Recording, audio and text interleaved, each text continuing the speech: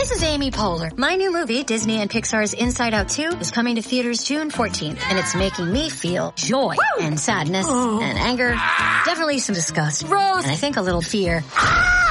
But I'm also feeling these new emotions like anxiety, embarrassment, envy, and ennui. It's what you call the boredom. Okay, that one was weird. It's gonna be the feel everything movie of the summer. Disney and Pixar's Inside Out 2, rated PG, parental guidance suggested. Only in theaters June 14th. Get tickets now. We took it all.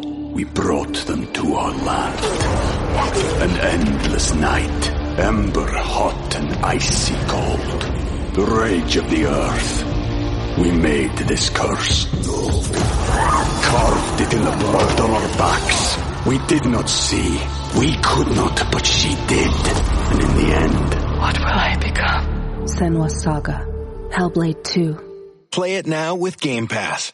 You're tuning in to the online broadcast network, AfterBuzz TV. Over 20 million weekly downloads in over 150 countries, and your number one source for after-show entertainment.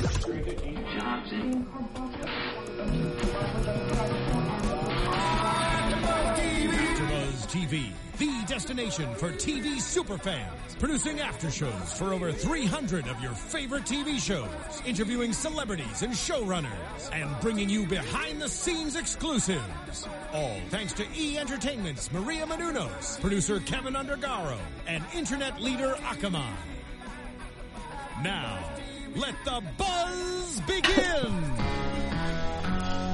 Yes!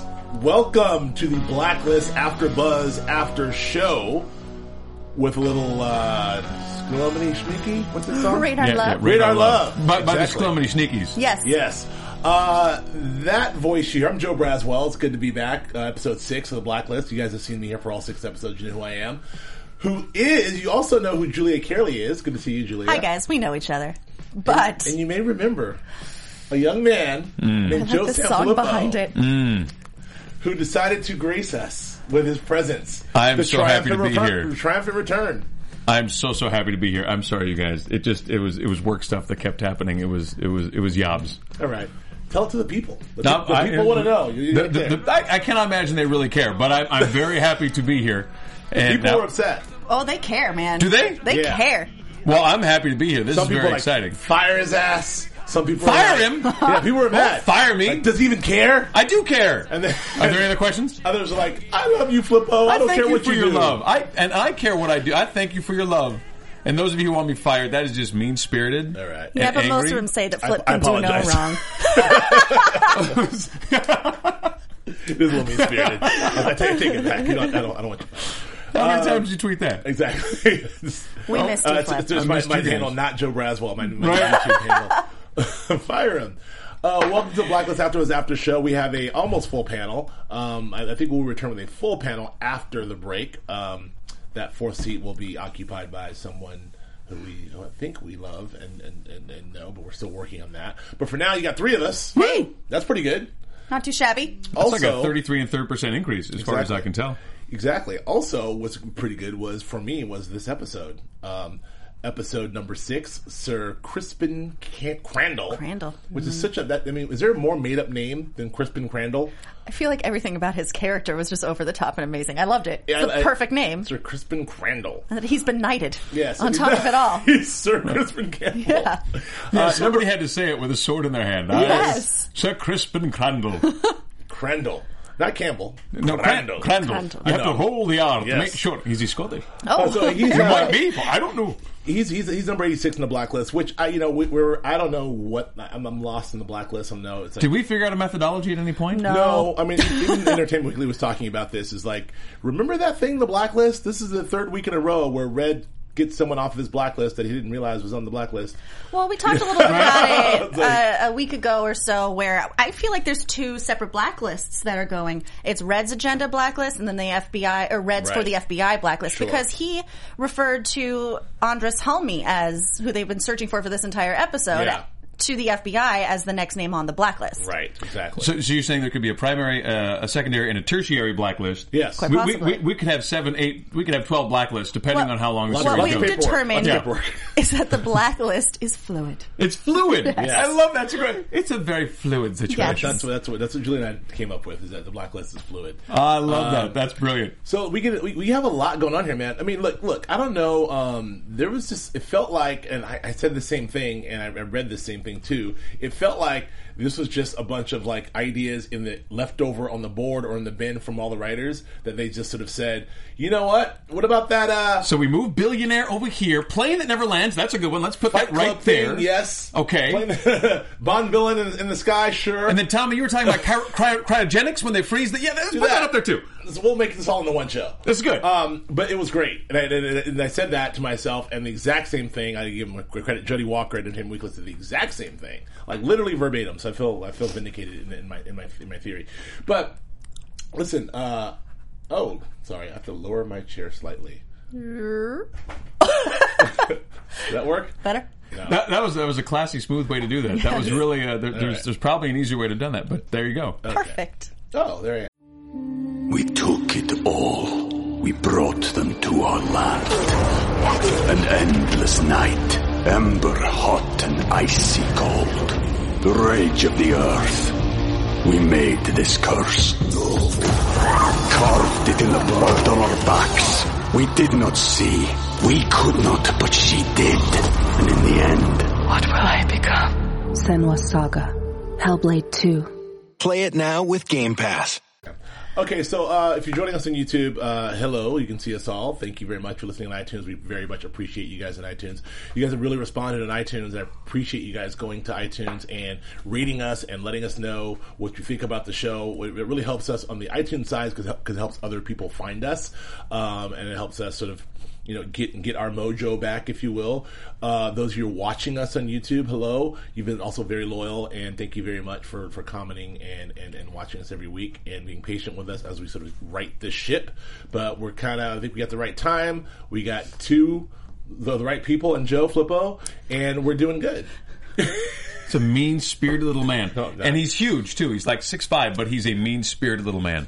Joe, tell me, just because you've been gone, what has been your experience with the first 6 episodes of The Blacklist? Assuming you've watched them. I'm assuming you've probably watched a couple of them. Yeah. It's been a little bit of a mixed bag for me, because I love what they're doing with Spader. I love very much that they've kind of made him much more... what am I trying to say? He's much more in the action. I love that he's on the run. Oh, I love that whole dynamic. It's terrific. I really like what they're doing with Tom. I think to me, Tom's like a great example of an audience beloved character that the writers have evolved as time goes by in response to the audience. He's a character that couldn't have existed 15, 20 years ago when you wouldn't have had this kind of interaction between the audience and the writer's room. I mean, clearly the people love Tom, so it's like, how can we do some cool stuff with Tom? And it's a long way to go from the sensible sweater and the glasses to the wife beater and the in the caged death match. I love it. Yeah. So that's I would never thought that's the same guy, and I love it. And I like the psychological stuff they're doing with him. Like, he killed that dude, and I'm sure we'll get to it later on. But I mean, these last couple of people he had to kill, it really impacts him. These are not casual for him anymore. Yeah. And I really like what they're doing with the task force. I like what they're doing with the director, and obviously Spader's the shit out of things, and I love that. Good. And that's so you're liking it. I'm liking it. Yeah. Julie and I are liking it too. We talk about the tone this year being very much they got away from the nonstop action and it being to more of sort of a mystery, sort of the mystery style procedural, and then now they're kind of doing this mixed with the fugitive on the run stuff. I like the balance they're writing. I feel like the writing is really good this season. I mean, not that it hasn't been good before, but got a lot less of the grandiose, plots, and just sort of really honed in on sort of procedural mystery, like in the moment stuff. And it gives the characters an opportunity to really shine. And as we talked about before, we get to see inside Red's world. This episode was another opportunity for us to see the other side of how Red operates. Like how does he do these things? How does he pull off all this crap? How does he, use his influence? It's very fun to see that side of Red's world. It really does. I agree with what you said, and I like really the idea that you come to somebody's house on Thanksgiving or Christmas, and you walk around, everything's done just right, and everything's perfect, and you go, "You're living the life. This is great." But if you see him if you see him that following Tuesday when it's all falling to crap and they're going nuts, you wouldn't want that life. And I think it's kind of like that. That's what I like about what they're doing with Red right now. Like we've seen the really great Red, where he's just having, he's sipping the wine and he's on a private jet and he's the whole thing. But now we see the other side of that, the flip side, and I really like that. Welcome to my world. Well, we've seen him also lose control. We've seen him panicked. And we've also seen a more sort of like impassioned side of Red in these grandiose speeches that he's been giving. These very impassioned, kind of, rather than just these whimsical stories that he tells of this one time when I was so-and-so, this is a little bit about his character and the way that he thinks and views the world. Right. In his impassioned speech to the Jin's father. Sure. Yeah, a couple weeks ago, that was great. Episodes ago, where he got really quite heated about it. Yeah. And last night as well, when he's talking to Sir Crispin about what his ultimate plan is and why it's going to fail and why he has no business doing anything of this sort. It's a good way to give Red, this master criminal, some complexity and some morality, because we know this guy, what makes this guy tick in general. Okay, he cares about Lizzie in some way, so therefore he's motivated by, he's got a soft heart for Lizzie, but he's still a cold-blooded killer and manipulative guy. But now we're getting to see a little bit more of like sort of his ideological views. Even he's still a cold-blooded killer and will manipulate, but we get to see his big picture ideology, on a lot of this stuff. And but then in both cases, in the Djinn and in this case, after he won that soapbox about the Djinn, he left her there, on the helicopter to get done. And after he went in a soapbox with old Crispin, what's his name? Crispin Crandall, he said, well, let's find out. Bam, shoots him dead. Yeah. Which Red's been doing a lot of that lately. A lot of like just point blank, you're dead, which is I think is very cool. But it also gives a little insight into why Lizzie is still with him and still following him and becoming more and more like him every episode. Okay. All right. Yeah, I agree. I wanted to get into the episode itself. I want to talk a lot about the appearance of the director and his presence. And I think, Strathairn, man, he's also classing up the joint. Love him. He's really classing up the joint, right? Like, his presence, no offense to Cooper, but, the whole dichotomy, like, having Strathairn lurking around and, like, saying all this stuff and, I'm not your relative, we're not house guests, I don't need the pleasantries. I love all that. And then, just again, skipping ahead, but towards the end, that, first of all, we had a couple of monologues from the director himself. So he's given some Red-esque monologues in this, a couple of like sort of preachy things, especially when he was interrogating the guy and saying, I almost was a priest or whatever. And can you imagine? Yeah, like that was very Red Reddington. Except he's a master criminal as well, the director. Yes, it's like so you're very much seeing like his Red's opposite. And when they faced off at the inn over the phone, I thought that was very apparent to me. Like, oh, they're really like Red's sort of like. This is Red's real nemesis here. This maybe the director is the super blacklister I've been looking for 2 seasons. Well, one of the things they do with the character I think is so well crafted, because it's not a Bond villain. He's not he's very subtle and he's very understated and he's vulnerable, and you sense the vulnerability in him. You sense very clearly. Well, they've really laid it out very clearly that this is a guy whose position is precarious, no matter what. And so, but the way he tactically goes about moving through things, and I don't know how much of it is actor choices, I don't know how much of it is writing choices or what the combination is, but it leads to such a more nuanced character than some of the other ones we've seen in that, like Cooper, for example. Not as nuanced, and they've given him all the nuance. It's in the structure, but just doesn't seem to be translating in the writing. But because it just seems the character that they've crafted for him is so much more strong, more like unbending, unyielding. But the director has so much more flexibility, and so it creates a much more interesting character, I think, to watch. Sure.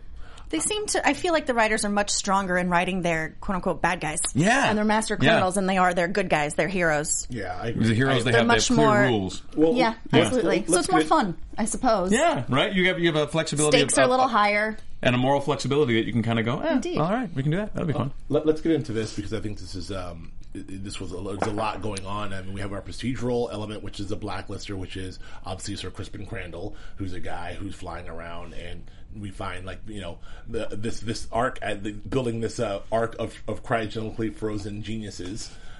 To be able to create up in the sky to create this complete utopian society to save mankind long after he's gone. Super Bond villain move right there. First, I'm going to fly in this plane. Beyond Bond villain. Then I'm going to freeze all the geniuses. Do you think there's an actual culture? Is there somebody doing, not necessarily the cryogenic freezing in the arc, but I mean, is there somebody that just flies? Oh yeah. Well, there's an International Space Station. No, but I mean, is there guy who's like? Thing. That's a thing because if you remember from the, I think it's a thing. If you remember from the Bob Zemeckis Jodie Foster movie Contact, the billionaire who funded her second outing after the first one got sabotaged by the religious zealot played by Jake Busey. The guy who was it was this billionaire who decided he did the same thing. He didn't want to touch the ground. He was like a Stephen Hawkins type. He never wanted to touch the ground. He flew the whole time. He only stopped to refuel. They totally bit that from Contact. And I think Contact got that from a guy who actually does that. So that's the thing. Like, I don't want to touch the ground. I live up here. I'm rich enough to just fly in my 747. So that happened. And ultimately in Contact, he ended up being in a space station and hovering in a space station around because he didn't want to touch the ground. Do you remember that? Big I do. I remember that plane. The plane that he's in. Well, 737, right? It's not that big. I mean, it's big, but it's not huge. You see him walking around in there and it taking off? No, it was like because of military graph. I forget what it was. It was an A something, but it can't. 737 is like a Southwest flight. Yeah, that's what I'm saying. I didn't think it was a very big plane. Anyway, I'll find it. But so we have the Blacklister doing his thing, and then we have the goings on at the post office with the director walking around and the wrestler and Navabi trying to figure out what's going on with the director, and then it's kind of working with Red. That's kind of an interesting subplot. I mean, Navabi and wrestler and Aram, I should say, working together trying to figure out what's going on there. Then you have, of course, Red and Lizzie on the run, doing whatever they're doing and their thing. So those are the three main plots, and then subplots beyond that. Whatever's going on with the director and Mr. Solomon, whatever kind of like back and forth is happening there, we don't know about. The larger game about what the Red versus the director, what's happening, what is this, what is the larger end game here?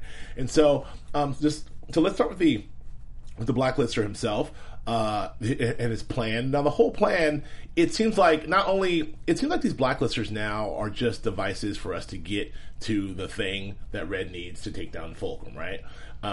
Take down the Cabal at this point, right? Every Blacklister he gets to is just another puzzle piece. And it takes down someone in the Cabal every time. Right. And so I think, therefore, it seems to me the writers are just, the Blacklisters are almost like these MacGuffins. They're like, they're not really the thing we're after. It's the thing that they're adjacent to. So it allows them to make the Blacklisters themselves pretty, like, outlandishly ridiculous. We had the Djinn who can grant your every wish. I loved the Djinn. The Djinn. You can grant your deepest desire. We have the crazy billionaire flying, super flying guy. We had the super evil farm terrorist guy. Did anybody ever answer how the girl living at home with dad had the $700,000 to offer up? Yeah, it was a crowdfunded site. So she didn't have to have the $700,000. No, she like a Kickstarter. Yeah, a Kickstarter. All right, you guys. I'm very excited about killing this person. All right, that's exactly pretty much. That's how they explained it. Bitcoin, and it got up. And so what's the deal? You get a T-shirt if she dies? Is everybody like? Is that your crowdfunding prize? There's levels, and of course, yeah. There's T-shirt, and if you get all that time, it's ear. Yeah, exactly. Okay. Right. Anyway, but my point is that like I do like that they're having fun with these Blacklisters because I don't because it's really not about the Blacklister, right? It's not about the guy, so they can have all this fun with whoever the guy is or whatever the guy is doing. In this case, they had a lot of fun with him. As ridiculous as it was, I liked it. I liked him. I liked the Mr. Crispin Campbell, played by Harris Yulin, as a crazy billionaire. I mean, what did you think of him? What did you think of the performance? What did you think of him? Oh, I thought he was fun. I mean, I could watch him on screen all day. Like, his character was, so well developed and jovial and so believed in what he was doing and just wackadoo that I found it quite compelling and entertaining. And it didn't bother you at all, Joe, or either of you guys, that it was so over the top. It didn't bother you that was set. No, I love the idea. I really, really do of getting to the place where money doesn't matter anymore. Yeah. Because can you imagine what a complete mind F that would be if you get to that place? Because there's nobody in your life that's ever going to argue with you. Yeah. There's nobody in your life that's ever going to tell you you're wrong. There's nobody in your life that's ever going to sit down with you and go, I'm sorry, Sir Crispin Crandall, your name is crazy and your idea is terrible. Right. That's never going to happen because everybody wants something from you. So can you imagine, what that would do to you over a period of time? I think it's a flippin' miracle that any of these billionaires are sane. Yeah. I really, really do. Because, if you think about, if you have people that work for you, even just if you're small time and you have people that work for you, nobody ever tells you suck. It just never happens. Right. So imagine that exponentially expanded to everybody that you ever come in contact with because everybody wants to do business with you. When the hell do you ever get questioned? I really love the idea. I'll tell you when you get questioned. When you run up with Red Reddington. Yeah, Red will question you. And the FBI left you alone. You're refueling. Your people are dissipating. Yeah. I just love that idea. That I love that you can create a character where there's no social mores anymore because he's risen above them. I agree. There's not really much to say here other than he was there. He was flying in his plane. He was freezing some geniuses. You know how we do. Red made him land. They got there. They got the thumbs. They got out. I don't know. There's not much really to say about the Blacklister. I think that we're going to find more and more of this. There's going to be less and less to say about the actual Blacklister. I'm more interested in what's going on behind the scenes. That's always what I've been most interested in. So let's talk about what's going on at the post office and with the director and wrestler and this whole. What do we think about? We talked about last week and we've been talking about we're not quite sure where Navabi is on this whole thing. She's kind of leaning towards... It's pretty clear now. Now she's like with wrestler, right? Yeah, absolutely. It's a real clear line. It's wrestler, Aram, and Aram's in there too. Mm-hmm. It's wrestler, Aram, and Navabi really trying to... able to work with Red and also try to and give select information to the director. That's a cool setup, right? It's a great setup, and I really adore wrestlers sort of like all American. We have systems in place in case we catch him. I was like, really, wrestler? Really? The director's not going to kill Lizzie. No. This is the United States of America. We got safeguards in place. The president's going to look pretty bad if that happens. So he's gonna be cool, guys. Lizzie's going to be fine. And just in case we got some protocol. Yeah, we got a protocol. It's going to be fine. There's protocol, guys. I told him he has to call me if he's going to shoot Lizzie, and he said he would. He said so. Imagine the paperwork he'd have to fill out if he shot Lizzie. There'd be like pages of it. He's not going to go off book. Right. That was very sort of earnest Boy Scout. I know. Even Navabi was kind of like, come on. It was kind of adorable. But when we see, actually the whole notion of them leaving and then the director's like, what are they really like? Let's see what they're really like. What are they hiding from me, which is interesting. The thing that's bothering me about this whole thing, which I'm just going to let go, I'll say it one last time. Okay. And we said it 1,000 times in all of these shows, and this is a Joe Sam Flippo moment. Wonder what? Is, the entire you have the command of the largest law enforcement agency of the United States of America on your side, and the first person through every door is wrestler Navabi. No matter what. In her cute tank top.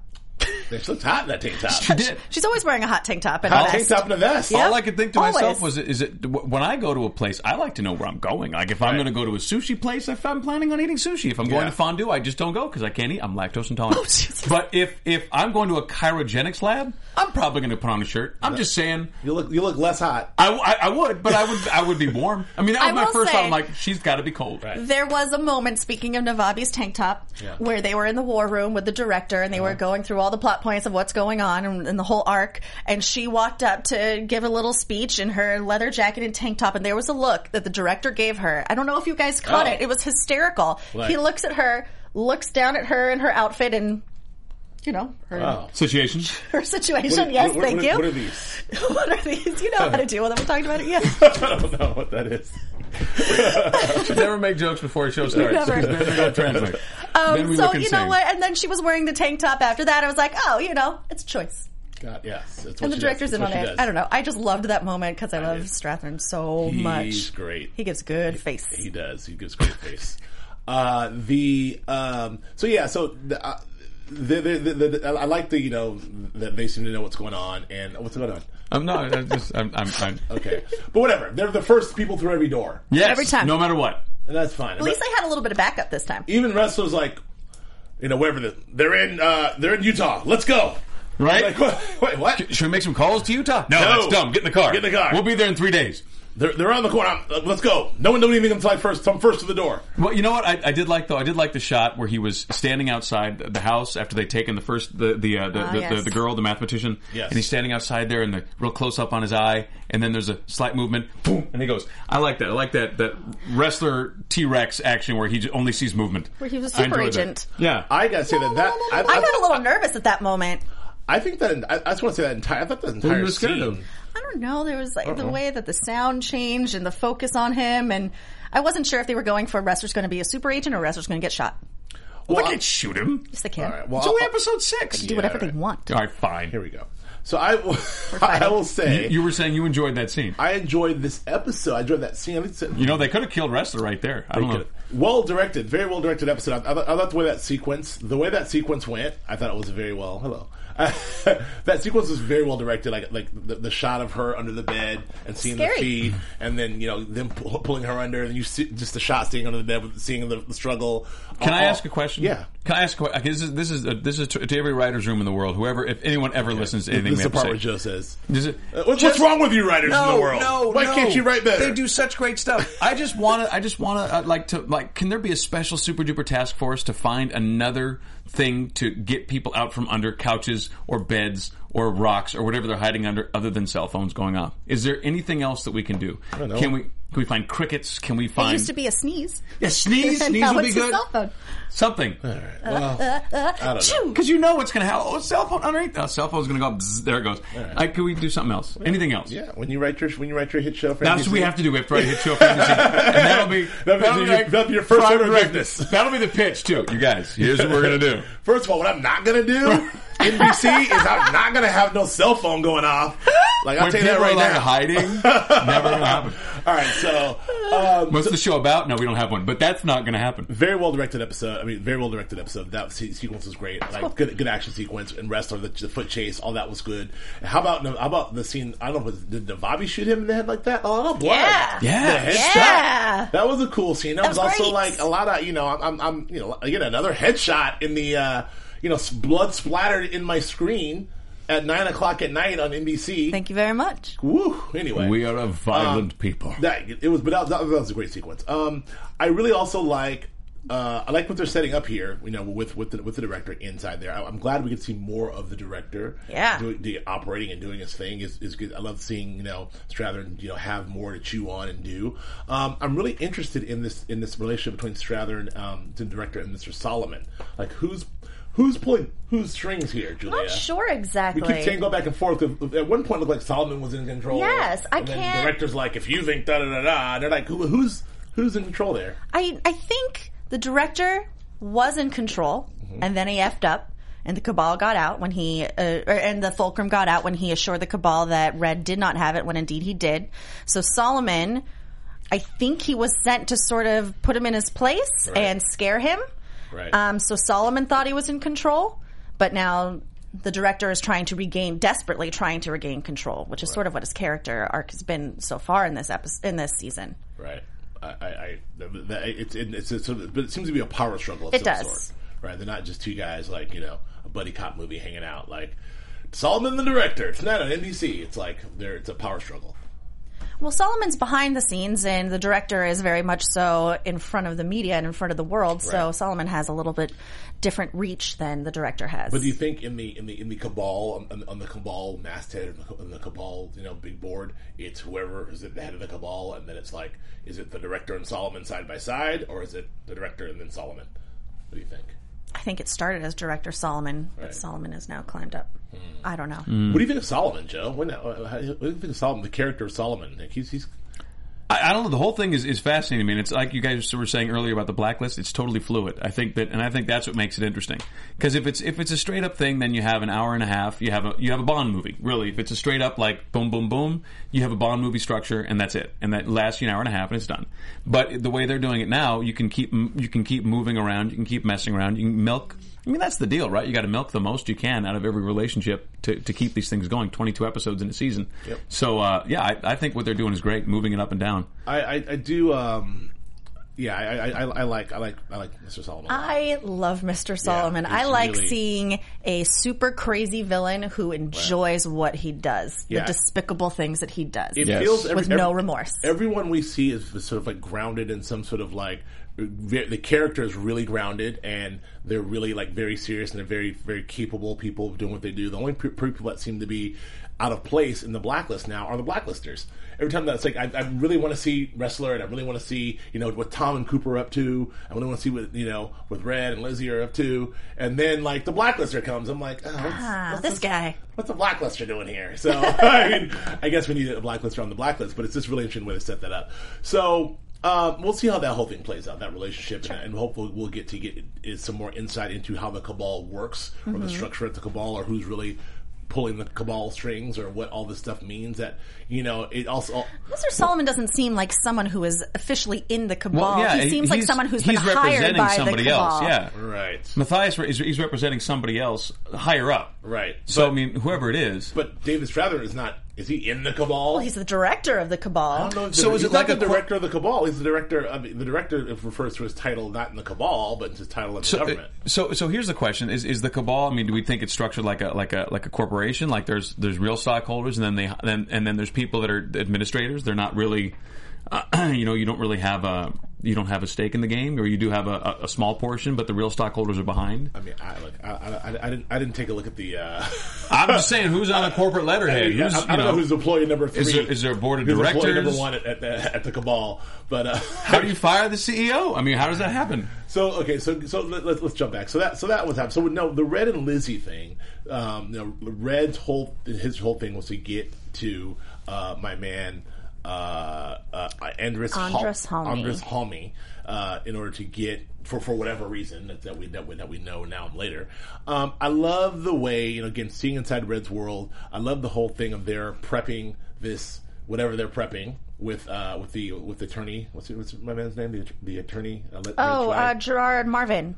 Yeah. Right? Yes. Love him. I love that they're prepping this place, and they're trying to get the permits, and it's this and that and the other, and we don't know what it is, and then he's like, does it bribe him, do whatever you have to do. Red tries to bribe him, it doesn't work. It's the inspector. The inspector. Those inspectors too, man. I know how they work. And you see, it seems difficult. Like the whole thing seems a little like, why are we doing all that? Why are we spending time? But at the beginning, it's like it gives you insight into Red's world. Like Red's like, I have to do this thing, throw money at him. That doesn't work. Find out whatever you need to find out him. He's got a daughter who can't cook. All like little nice details. Like I forgot to put the egg wash on. Sorry, I need a break. Like all that stuff was kind of good. I think it was good. It was fun. And then bringing her in, and we've got the restaurant, and now we know how Red operates. It's I think, and then the further reveal is that it was all for a big heist, which I thought was cool. I really enjoyed all that. All those choices were nice. Were you bothered by that? I enjoyed it very much. Okay. I was surprised. I have a little question about that. Why were they going through the trouble of inspectors? Like, what were they building in the first place if they were just going to break through a wall to get into a bay? That's the only question in Montreal. I was a little confused. Why would you go through all the trouble? Why wouldn't you just rent the space and then break through the wall? Stop asking questions. Okay. I mean, how are we going to create a situation for her to make her pastries? I think they needed access to, because it's next to a bank and a safety deposit. But they were already in the space, right? But then were they building? They're probably knocking down walls and to get access to electrical. Since when does he ask for permission for this stuff? Okay, all right, fine. I'll listen. You know what? It doesn't matter. I mean, I've heard that. Fun. I thought vaults were and then insert, but no. But I didn't know that a lot of them just had lids. I did not know that you could just. I didn't know. Don't give me looks. I thought the whole thing was fun. I mean, I loved the heist scene. It was really fun. Yeah, it was a great heist. Okay, so let's get back to let's go. So that welding involved. So we know that happened. We got the heist scene, the thumbs. I thought that was cool. Use the thumbs, leaving the thumbs in there, getting out. And by the way, quietly, Dimby's fine. Wrap him up. Keep it moving. He's on the heist. He's on the job. Fine? Dembe. It's good to have Dembe back. And Lizzie was awful, like oh, Dembe. Lizzie, I have to say, was completely pointless in this episode. She did zero things. She said almost zero things. it was fine. That's why I like I enjoyed it. Like, I thought same thing. I'm like, not a lot of Lizzie in this episode. Did nothing. Everything At one point, said, she was just sleeping on a couch. Yeah, it's like, perfect. Where's Lizzie? There she is. Best acting yet. That's the best acting yet. People are better when she pretended to be dead. Oh! Yes. Anyway. Sorry. I'm sorry, Lizzie. Sorry. We love you, Lizzie. We do. But, so blonde. She's getting blonder each episode, by the way. Yes, exactly. And her hair looks better and better every episode. She looks great. She's taking some time to little curling iron action, some hairspray when you're on the run. Why not? Yeah, hey, listen, you make when you're rolling with red. That's how you do it. You look your finest. Every time you pull the hoodie off, your hair gets mussed. It's true. So you gotta put it back. All right. So, sorry. Sorry, no, it's not something. So the heist was great. We know why. We got the thumbs. We have the whatever it is. Cash. Whatever it is. And it's the director's. It's the director's. Well, that's what it was. His stash. That was his running away money. Yeah, It's like, we know that you've been skimming off the top. I'm going to expose you. They're going to kill you. That last scene, by the way, with Red and the director, and when he told him like that sort of back and forth, and I can't remember the exact lines that he said, but it was incredible. Like, what do you? I know you have to have it. I don't know if I wrote this down last night. Oh my god! Anyway, I'm sorry. The threat. Talk about the golden parachute. The threat that Red gave him was amazing. I loved it. Oh yeah, that your people will be begging me to kill you. Yes, right. Get it, Red. And the director's like, I'd like to see them try. Whatever, we'll see. But being like, whatever. I must decline. All right, that was all great. But let's get back over to your boy Tom Keene. Let's please. Tom Keene. You're blocking the camera. But. Oh, I apologize. Tom, you're in my. Come on, people. No, What's the problem? Tom Keene. Our boy Tom Keene. Badass mofo. Badass across the board. Like you went through it earlier. Badass across the board. Him and Cooper get, and I like that scene at the beginning where Cooper sort of the nice bit of exposition. Oh God. Oh no. I died. A little too much exposition. Do you have any idea who you're dealing with? Let me remind you. Yeah, let me remind you who you're dealing with, audience. His name is Charlie Vulcans. Listen, this is a complex show. I'm grateful. Every time they have true. Just a reminder. Just to remind you and the audience who you're dealing with. Because there's a lot of names organization called the Cabal. Yes. Cabal. Tom, did you write it down? But then I had to laugh out loud because he was so, Cooper was so mad about, like, do you know who you're dealing with? And then the list that he gave, I was like, not so bad. You know what you're dealing with? He's a drug dealer, he's an extortionist, and he runs an underground fight club. I was like, have you met Tom? No, but I was like, that's not that scary. That's like one of our friends, right? That's like Ray Brown, the people I went to high school with. I'm pretty sure. Like, what is that? I don't know. Yeah, you know what you're doing? He's a drug dealer. He's a sociopath. He's a sociopath. He is. He's an extortionist. Yes. And he runs an underground flight club. He's just an all-around bad guy. I don't think you know who you're dealing with, Tom. No. He never puts his egg wash on his pastries. Ever. Yes. So anyway, so Tom's not like, even once. Tom says, I can handle it. And he sure could handle it. So he goes under deep cover and he has a bust in and said, and that question was asked, will you let Asher die? Asher Sutton may die. Will you let him die? If I have to save Liz. He's really going ham with this save Liz thing, right? Yeah. Like he's like Daniel Day-Lewis in Gods the Mohicans. It doesn't matter. Anybody, I'll take them all down. Everybody wants to save Liz. Except for us. You guys are cold-blooded. Everybody wants to save Liz. Cold-blooded. Come on. Okay. So he gets with Sutton.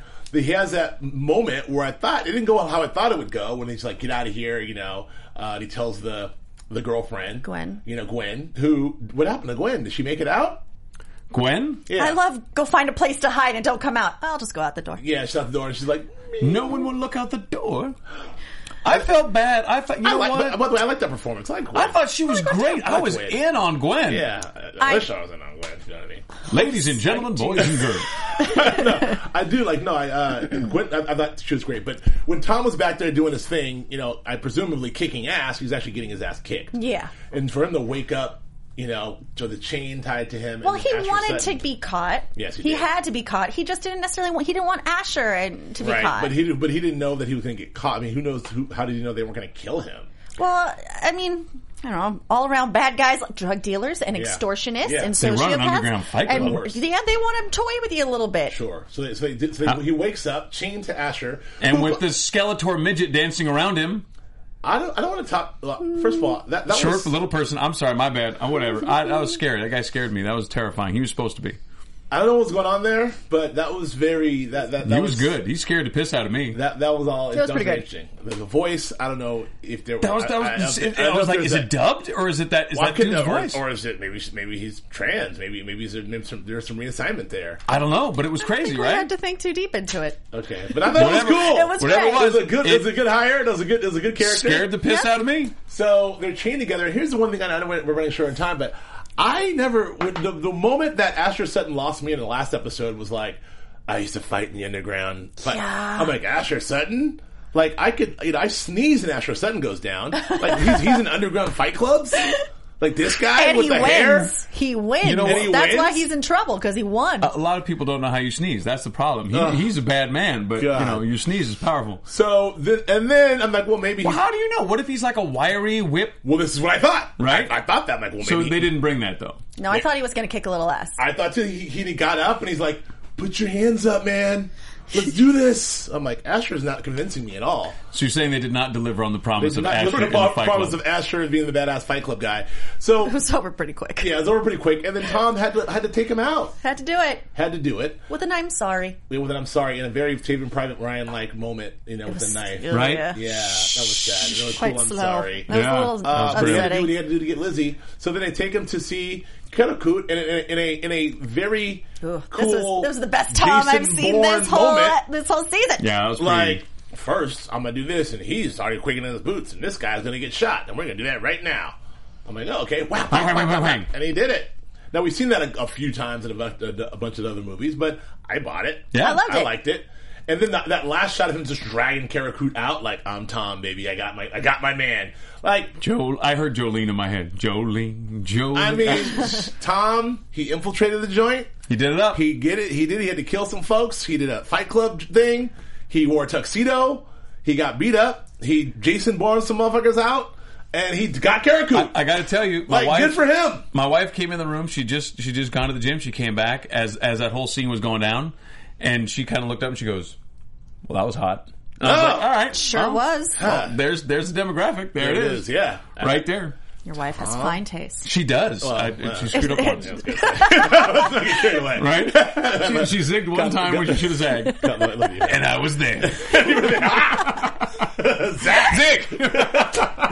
All right. So this is a fun episode. So we have lots to go. Let's get these predictions. We'll get out of here. I know we're going to wrap right now. Can we do predictions? We have time for that? There we go. Boom. And now, your AfterBuzz TV predictions. So we have Tom with Karakoot dragging him out. Mm-hmm. We've got, Red threatening the director. We've got, Wrestler and Navabi and Aram, kind of inside being double agents-ish, but trying to follow the law. We have one episode before the fall finale. What's going to happen in these last two episodes? What do we see? What's going to happen? Go, Joe. All right. Julia, I didn't go to you first. That is the first time in the history of my AfterBuzz career where you didn't call on me first. I know. I was counting on. Never mind. And Julia. I'm thrilled. Okay, we'll go, Julia. Damn it. I'm sorry. Okay. We got 90 seconds. I think we might see Gwen again. Yeah, I do too. Yeah, I think she's going to come back. I don't know in what capacity. I don't know if she's going to ruin things a little bit, or if she's someone that we didn't think she was. Yeah, I'm not exactly sure, but she's coming back. I have as a weird agent or something, like not an agent, but something. Yeah, because she who are what yeah, she said, like, who are you? Who are you? You came into our lives. You targeted us. Yeah. Yes, I did. So she. Yeah. I have this sneaking feeling that somehow Red is still in touch with Katerina Rostova. Mm-hmm. And I think he might be doing a lot of this for her for some reason. Oh, that's a good one. See, that's why I call on you first. See? You're like, I don't know. And you're like, here's deal. Some good stuff. Here's some good stuff, except with the exception of the jewels in the corset. Joe, I think the corsets, damn it. I think Matthias is going to be eventually, I think eventually we're going to have Matthias is going to kill the director, and then No? No, I said half. Oh, I think Matthias is going to be the one who ends up killing the director, and then that same episode, they're going to be able to. I think Dembe is going to get Matthias. I don't have any idea how that's going to happen, but I just, as an audience member, that would be incredibly satisfying. Well, we're definitely on a bullet train to a Matthias, Solomon, Dembe showdown. No question. That'll be awesome. More black on black crime. That'll be awesome. And what? So, I'm just saying, sorry, it's an issue I hadn't thought about with regard to the show. I always felt there was so much more going on. I do agree. I think we read is we're gonna get a visit from Katrina and the back half of this Katarina thing. Lizzie will be exonerated by the fall finale, but then I'll open a door for something else entirely, which I don't know what that is. We got to get out of here. Yeah, that blew by. We do a quick shout out to Nancy Marcano. Yeah, shout out Nancy Marcano. I don't. My brother told me I had to shout out to Nancy Marcano because if I don't, I'll be beaten at Thanksgiving. So shout out to Nancy Marcano. We love you. Hi, Nancy. Joe, where can the kids find you? On the Twitters at Joe Flippo, JoeFlipo. All right. And here at AfterBuzz for the first time. Yes. Exciting. And Julia? You can find me on Twitter and on Instagram with my name, Julia Carley, JuliaCarley. Follow me. And Julia's on a TV show. No, don't. What? No. Never mind. It's over. It's done. There's a TV show she's on. I'm not going to say what. Nothing. There's reruns? Nope. All right. Go on. At Joe K. Braswell, Twitter, Instagram, and Periscope, maybe. Email me if you want to know what TV show it is. He's not going to tell you. I'll tell you. Shut your face. Thanks, guys, for visiting and watching, and we'll see you next week. Bye. What TV show is happening? From executive producers Maria Menounos, Kevin Undergaro, Phil Svitek, and the entire AfterBuzz TV staff, we would like to thank you for listening to the AfterBuzz TV network. To watch or listen to other after shows and post comments or questions, be sure to visit AfterBuzzTV.com. I'm Sir Richard Wentworth, and this has been a presentation of AfterBuzz TV. Buzz you later. The views expressed herein are those of the hosts only and do not necessarily reflect the views of AfterBuzz TV or its owners or principals.